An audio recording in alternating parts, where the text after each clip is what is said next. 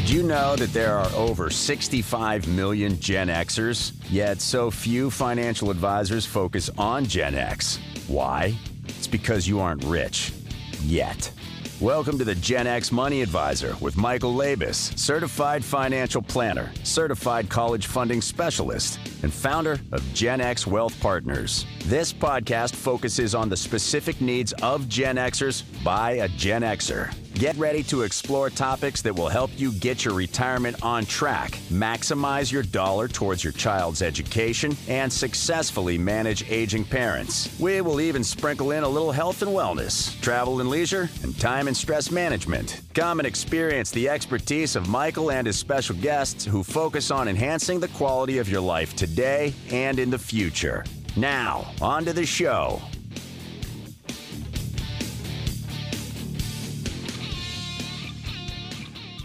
Hello, everybody, and welcome to another edition of the Gen X Money Advisor. My name is Michael Labus, your host, and today I'm very excited to have our guest, Ann Garcia, fellow certified financial planner, and also author of the book, How to Pay for College. And welcome to the show, Ann. Thank you for having me. And today we are going to discuss some of the best practices for college planning, sort of the do's and don'ts, if you will. I'm sure we're gonna have a great call today, and Ann's gonna bring a wealth of knowledge to us. So why don't we go ahead and dive in? And the first topic I'd like to talk about really is just why are we even having this discussion? The problem that's associated with college planning, which is obviously it's expensive, but today hopefully we're gonna give you some insight as to how we can navigate that and get a better deal for our kids. And what do you think the biggest problem about college planning is today?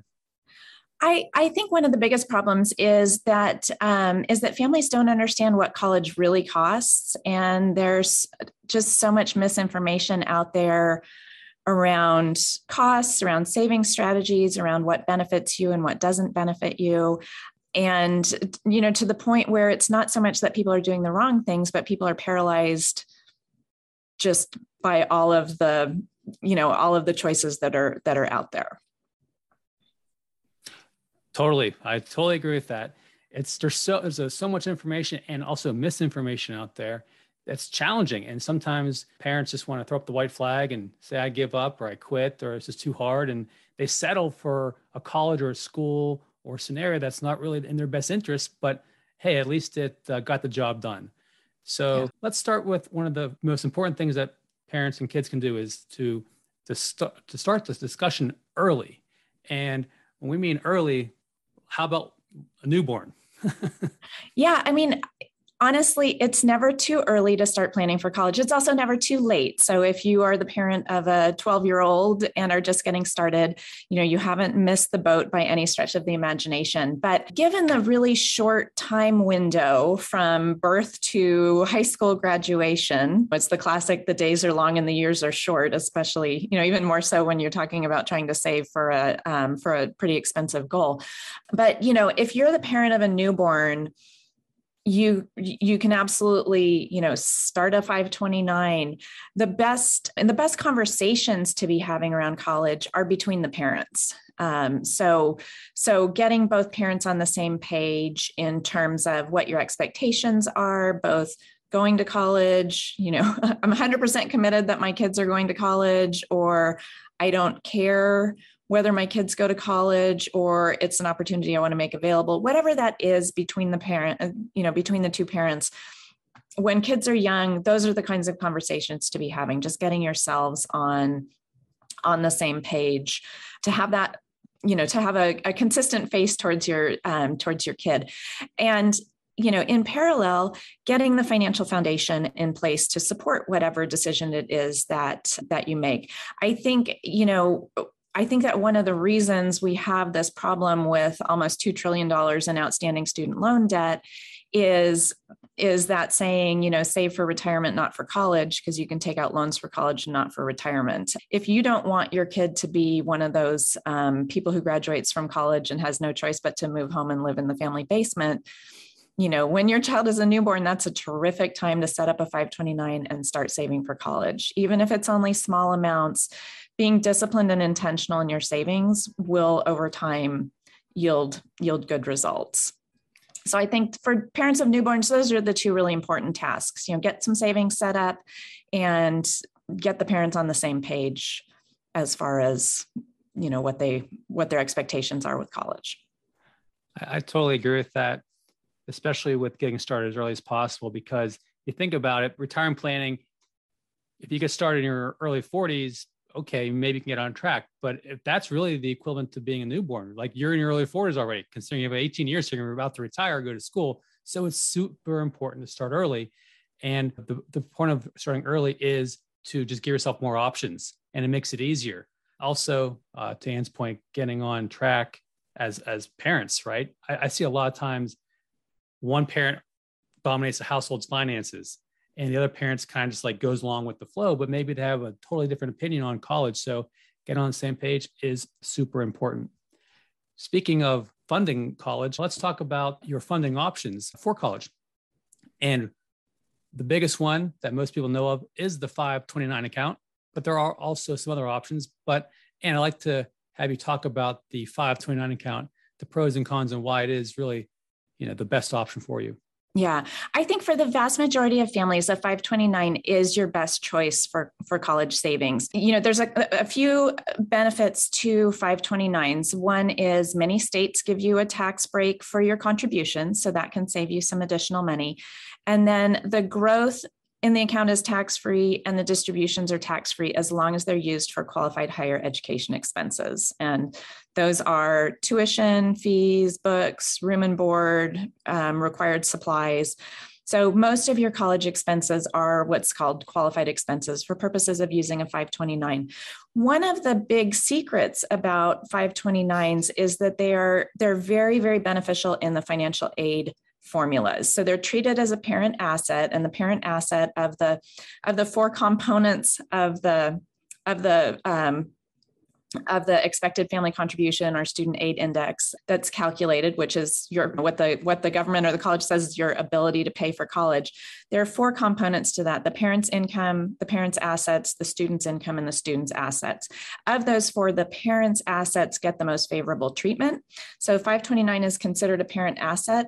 And the 529 is the one college funding source that everyone can take money out of it without it adding to the family's income. And the parents' income is the least favored piece of the puzzle. So when you take a distribution from your 529, that is not reported on your taxes as long as it's used for qualified higher education expenses. So it does not impact your income. Other things, a taxable investment account, certainly more flexibility because it doesn't have to be used for college, and any withdrawals are treated as long-term capital gains rather than ordinary income.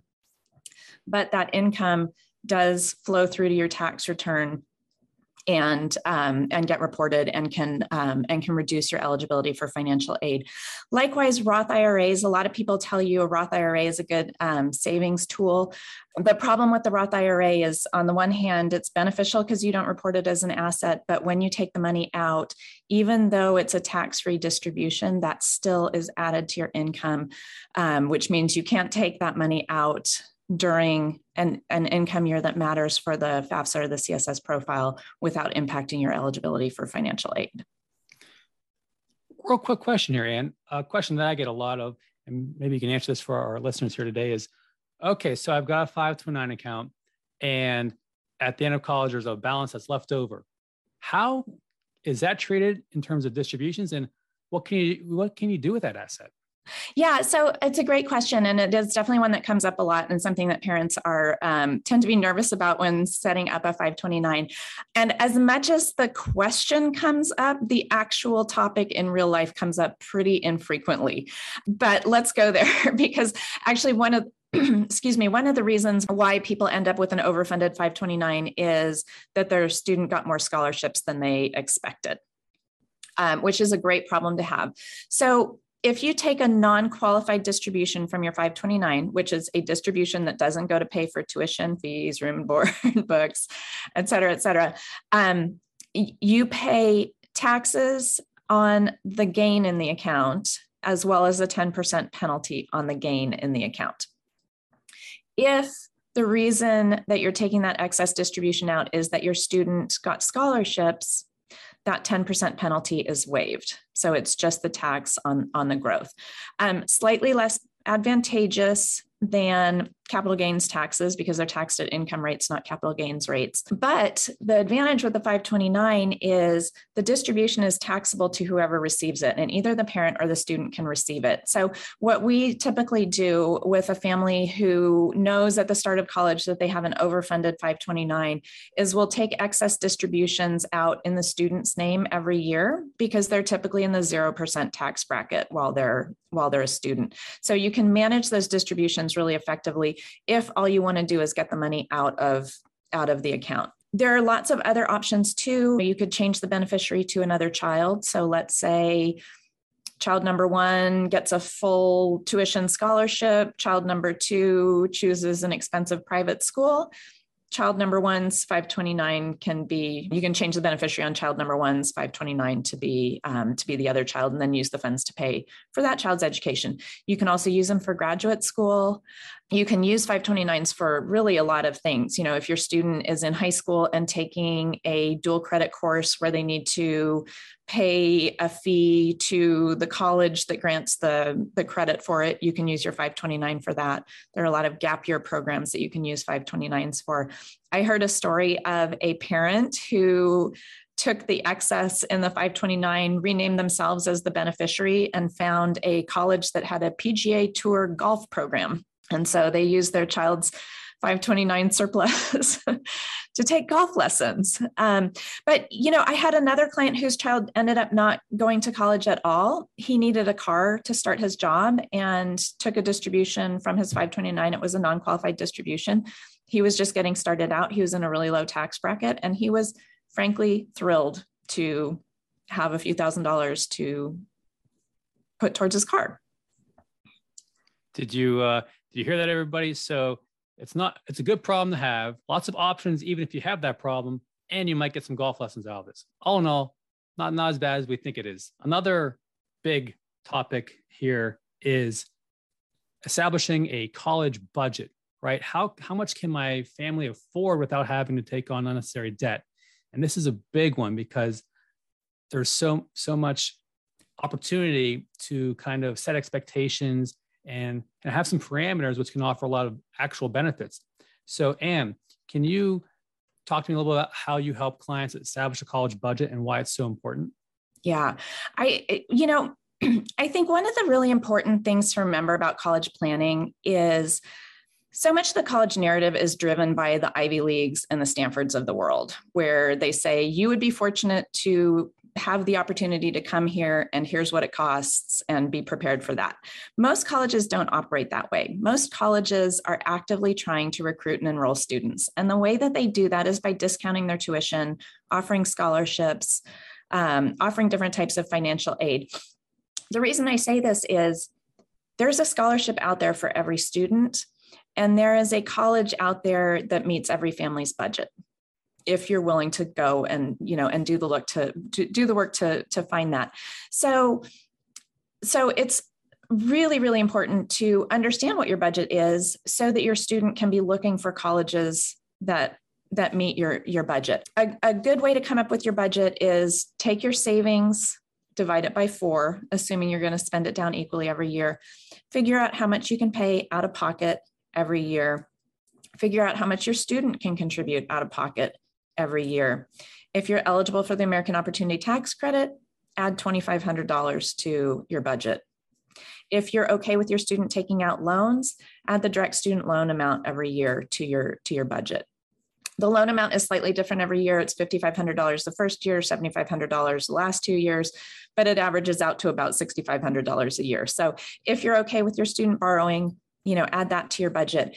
It's a really helpful exercise to not wait until senior year to look at what your college budget is, but instead to start looking at what you're doing savings-wise and accumulation-wise, say, even in middle school, at the very latest at the start of high school, to see what kind of budget you're on track for, identify opportunities to maybe increase your savings rate, whether that's bumping up your monthly contribution into your 529, whether it's using your 529's gifting page to encourage friends and family who give gifts to your children to instead contribute to their 529, whether it's, doing something like the You Promise credit card that gives cash back into your 529, which I always thought was a total gimmick. And then somebody came into me with $15,000 in their 529 from their You Promise card. So that certainly, certainly is a way to build up assets, but get a really clear sense of what your family's budget is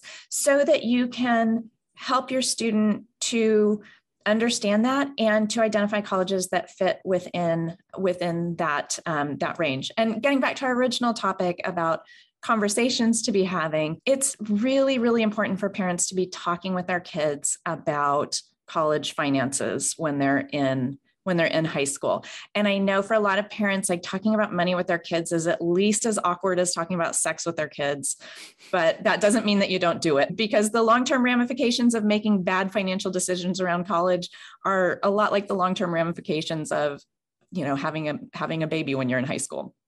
They can completely throw your adult life onto a different track than you thought you might be heading towards. I think that as parents, it's really important that those conversations be goal-oriented as opposed to constraint-oriented. So an example of a goal-oriented conversation is, son or daughter or whoever you're talking to, we have saved enough and can pay enough that we can get you through our in-state public school with no debt. And it's really important to us that you graduate from college with no debt.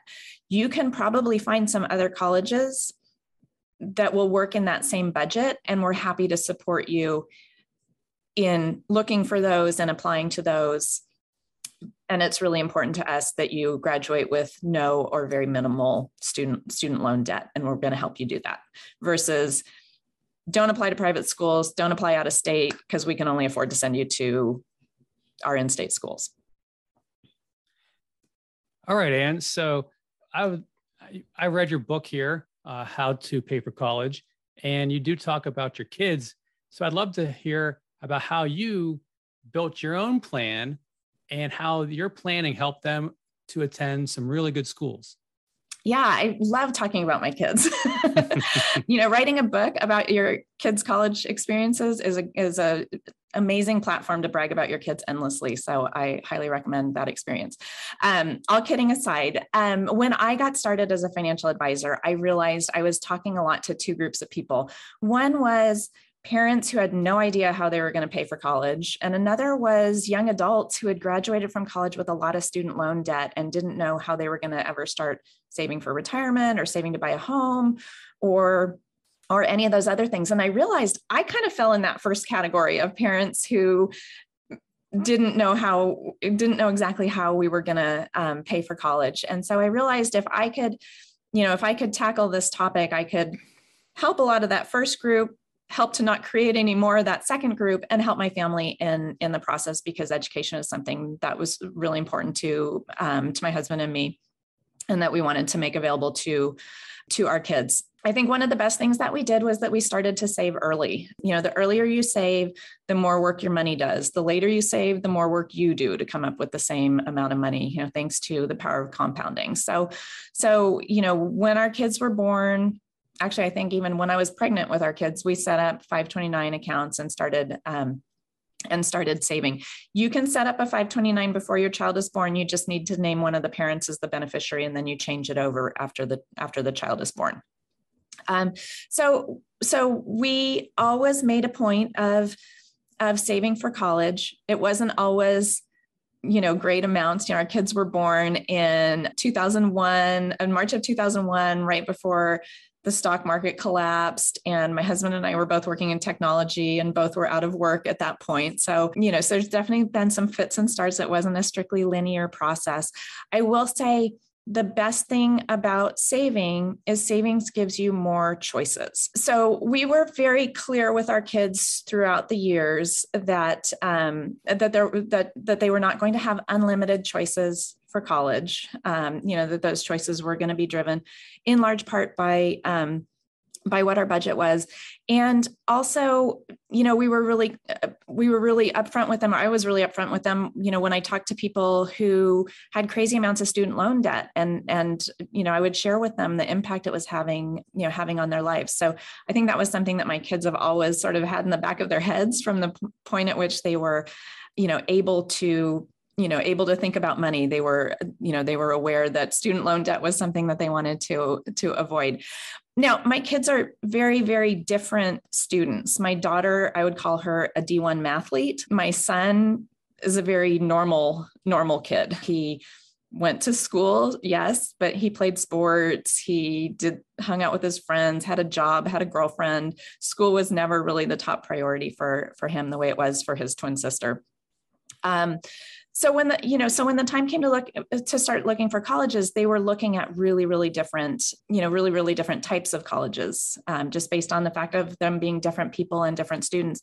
And frankly, we presented different sets of options to them. On the one hand, our daughter had really made significant commitments to high school and, doing full IB course load, participating in tons of extracurriculars, really going the extra mile academically at every opportunity. Our son pretty much coasted through high school to the best of his ability. We also felt that she was much better suited to a private school environment, to that small, to smaller classrooms, to, better connections with faculty, to smaller social environments and whatnot. He, on the other hand, wanted to be in a big college environment. He literally picked his college because we were visiting Tucson, Arizona in the fall of one year of his high school, took a wrong turn and ended up on frat row on game day. And he was like, oh, this actually looks like a lot of fun. Where everything you'd heard previously about college was, academics and work hard in high school and so on and so forth. Fast forward, and the time came to start looking for colleges, and my daughter was, like I said, really interested in private schools. That was a good fit for her. So we were very disciplined about doing net price calculators for all the colleges that she was interested in. So we had a good sense of what they were likely to cost. Now, for those of you who aren't aware of net price calculators, every college is required to have a tool on its website called a net price calculator. With a net price calculator, you punch in all of your financial data, and they will tell you what students like you got for financial aid in the previous school year. They're not 100% accurate, in particular for families whose income varies a lot from year to year, but we found that every college she was accepted to, her financial aid offer was within $2,000 of what the net price calculator said. So this is much more important than what the FAFSA tells you your expected family contribution is, because colleges are under no obligation to meet your financial need. So we did the net price calculators for all the colleges that she was interested in. Fascinatingly, the prices that we got ranged from $11,000 a year to $82,000 a year, all based on the same set of data. So again, there's a college that fits every family's budget. There are lots that don't. And so we were able to pretty easily and quickly eliminate a lot of the colleges that she was interested in, just on the basis that it didn't matter if she got in, she wasn't going to go there because we weren't going to pay $80,000 a year for college. Ultimately, she ended up choosing the University of Chicago. This is ironic because people say to me, wait, you're the college financial lady and your daughter goes to the most expensive college in the world. And that's true. It's also true that the University of Chicago was her second cheapest choice because of their extremely generous financial aid policies. My son, on the other hand, was very committed to getting out of Dodge, not going to the University of Oregon with all of his high school friends, but, doing something different. He did not have a terrific GPA. He took the ACT and knocked it out of the park and found out that there was a scholarship at the University of Arizona that would let him go there for the same price as going to the University of Oregon. And so that is the school that we discovered with our wrong turn into Greek Row. Things happen for a reason, right, Anne? Things happen for a reason, exactly. And what's great is they have both been extremely successful in college. And ironically, sort of, because we keep hearing that, you have to go to these colleges to have a good future.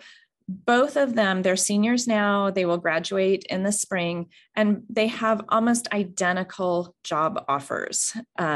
Noting that they have different majors. My son's a finance major, my daughter's a computer science major, but they have almost identical job offers, despite, one of them being at a top 10 university and the other one being at a large, not particularly exclusive public school. So if anyone tells you that you have to go to an Ivy League to get a good job, that is simply not true.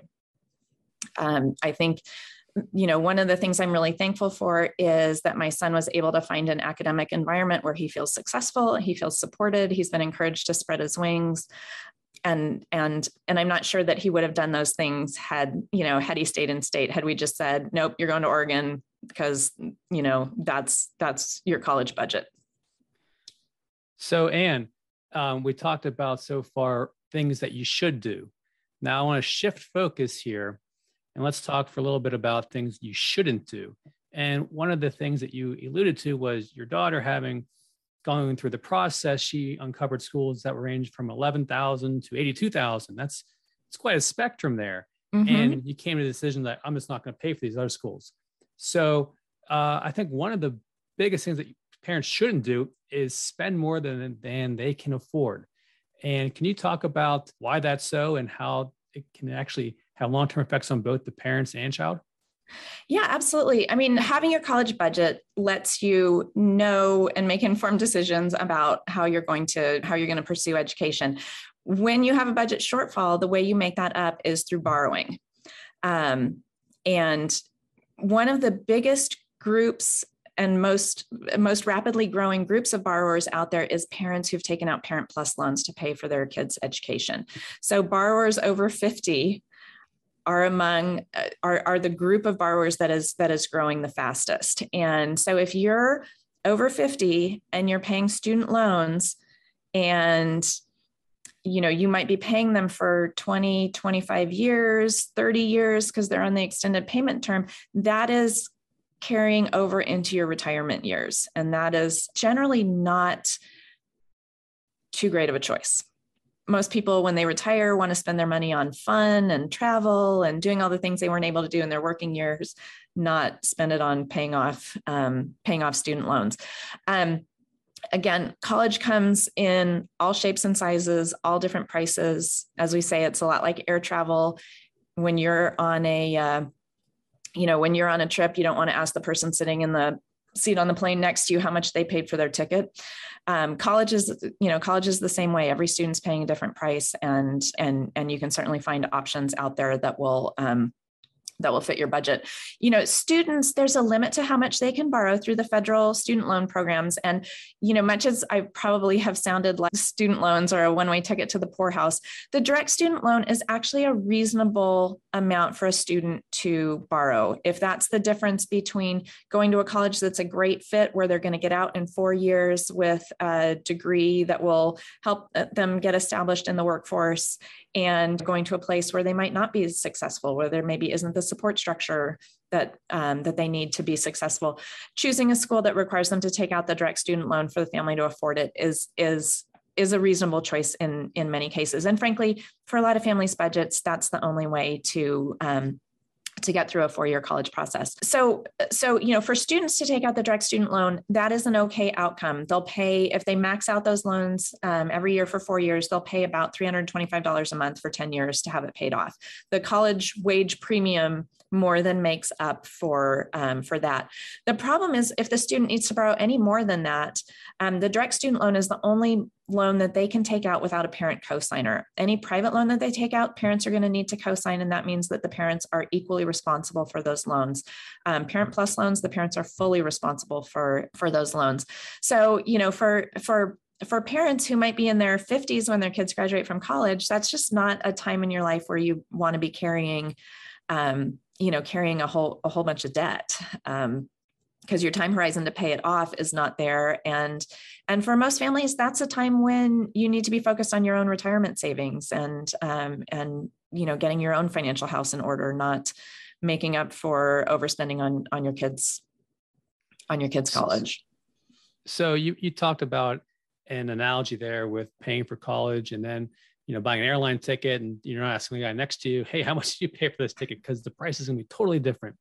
So one of the things that I joke about with parents is, would you go to a car dealership and see what MSRP is, and that's what you pay? Nobody's going to buy a car at the MSRP. People are going to haggle, they're going to negotiate, they're going to walk away, they're going to come back. So I think one of the biggest things that you shouldn't do is pay full sticker price for college. And there's actually an appeals or negotiation process that you can utilize to get a better deal. So could you kind of, talk about that for a minute? Yeah, absolutely. So every college is required to accept financial aid appeals from parents. And that's you going back to or your student, ideally, going back to the college and saying, we need more money. We can't attend at this cost. I will say the last couple of years, 100% of my clients who've appealed their financial aid awards have gotten more money from the colleges. That's not me. That's the system. They're expecting you to come back asking for more. The important thing when you go into a financial aid appeal is understanding what type of financial aid award you had. So there are merit awards and there are awards that are on the basis of financial need. If you're appealing an award that's on the basis of need, you need to present new information showing why you have more need than the college may have calculated, which, that could be medical expenses, that could be, changes in salary.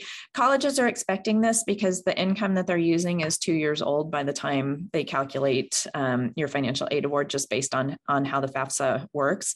This year, your 529 is worth a whole lot less than it was a year ago, just based on what markets have done. So don't be afraid to reach back out to the colleges to ask for more. I think the other thing that's really important to do when you get your acceptance awards is look through all the pieces of them and find out what's optional and what's not. So for example, with my daughter's college, they include health insurance in the cost of college. If you have existing health insurance, you can waive theirs, and that saves you $5,000 a year right off of the top. With my son's college, so when he applied to University of Arizona and University of Oregon, when he got his acceptances from both, it looked like the University of Arizona was $7,000 a year more than the University of Oregon.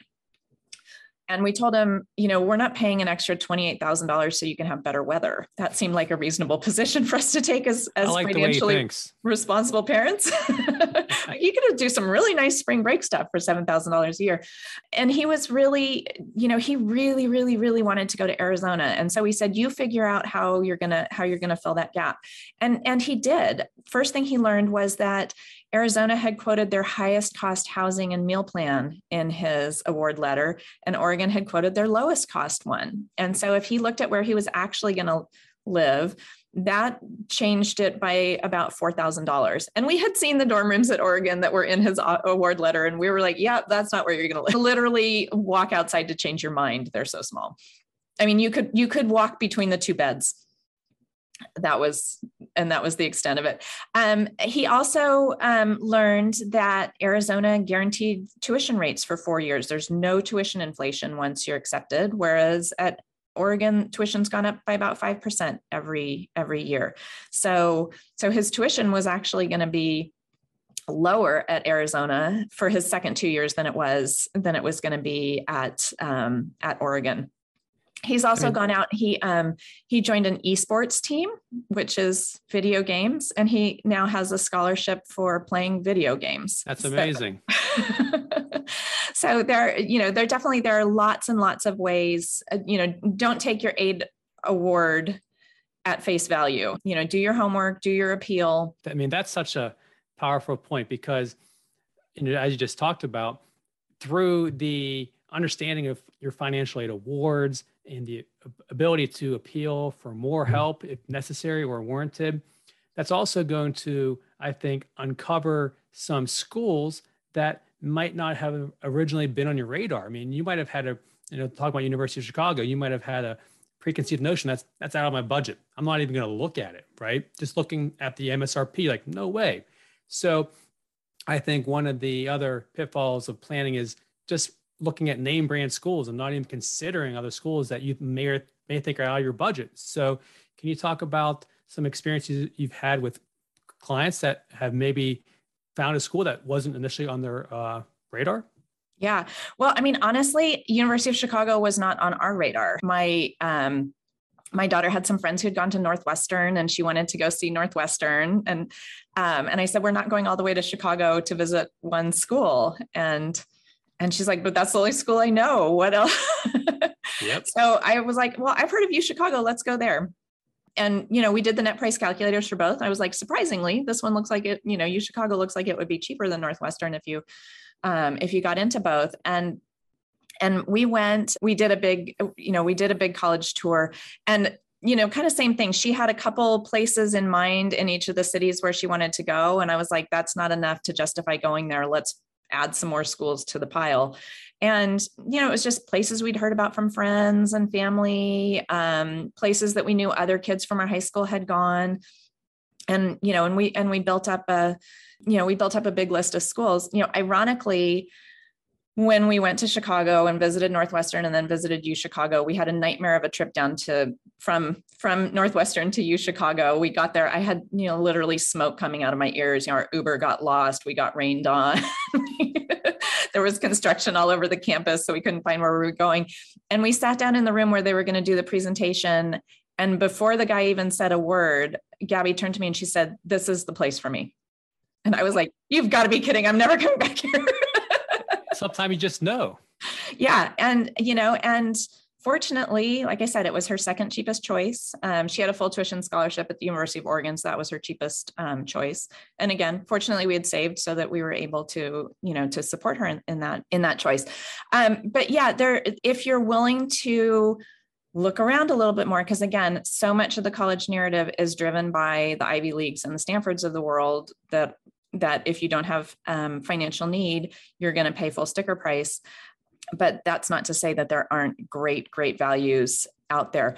Part of the reason that college costs so much is that many, many people are willing to pay full price, but not enough to fill a college class. And so every college offers some form of scholarship.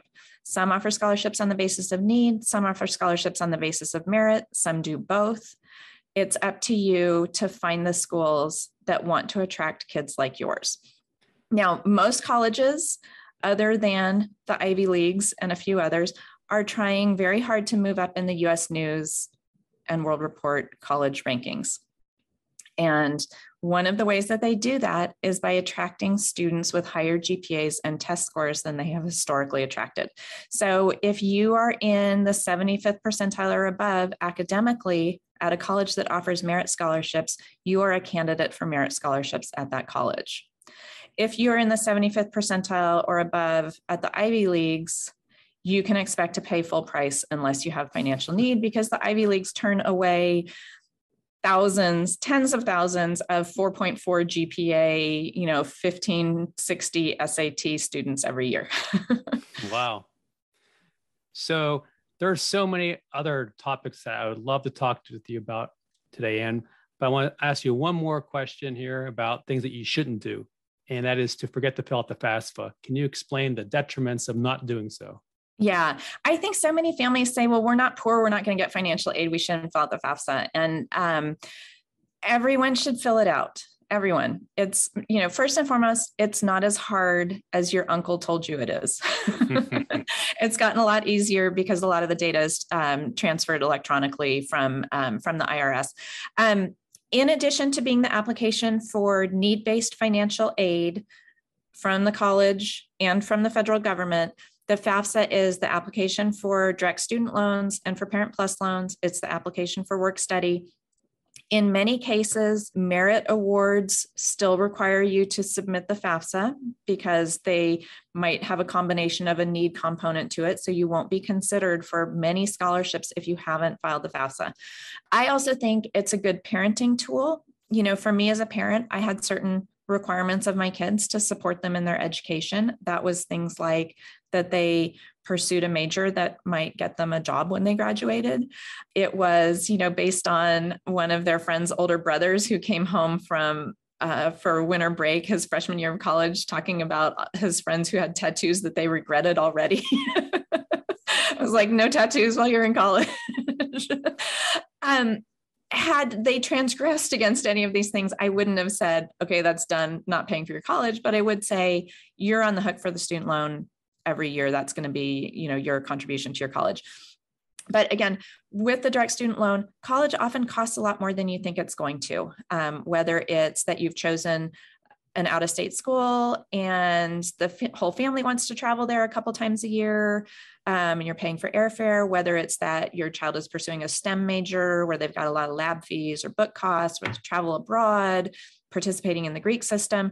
There are lots of reasons why college costs more than you think it's going to. And if your budget is already stretched, you do want to have access to the direct student loan in order to participate in the components of college that are important to you. So, I mean, I listened here and I'm pretty pumped up about the process. I think if you listen to this, you should be pretty inspired about the opportunity out there and to take control of the process, right? So, get started early, have a plan, have a budget, and most importantly, Anne, can you talk to us real quick here about how people can get a hold of you and how they can get a copy of your book, which is awesome, and so that they can, continue this conversation? Yeah, absolutely. My website is howtopayforcollege.com. And my book is How to Pay for College. It's available from Amazon and from independent bookstores everywhere. Just came out this year. And a lot of the things that I've talked about today, building up your budget, having conversations with your kids, planning for the FAFSA, researching colleges are all covered in great detail in the book, along with downloadable worksheets that help you map all these things out. Well, Anne, thank you so much for coming on the show today. I hope everybody learned a whole lot, and I'll talk to you guys next episode. Thanks a lot. Thank you for having me. You're welcome. Thank you for listening to the Gen X Money Advisor podcast. Click the follow button below to be notified when new episodes become available. The information covered and posted represents the views and opinions of the hosts and/or guests and does not necessarily represent the views or opinions of Gen X Wealth Partners. This content has been made available for informational and educational purposes only. The content is not intended to be a substitute for professional financial advice. Always seek the advice of your financial advisor or other qualified financial service providers with any questions you may have regarding your individual situation. Securities offered through Kestra Investment Services, LLC, Kestra IS, member FNRA SIPC. Investment advisory services offered through Kestra Advisory Services, LLC, Kestra AS, an affiliate of Kestra IS. Gen X Wealth Partners is not affiliated with Kestra IS or Kestra AS. Views within the podcast are solely of Gen X Wealth Partners and are not necessarily the views of Kestra AS or Kestra IS.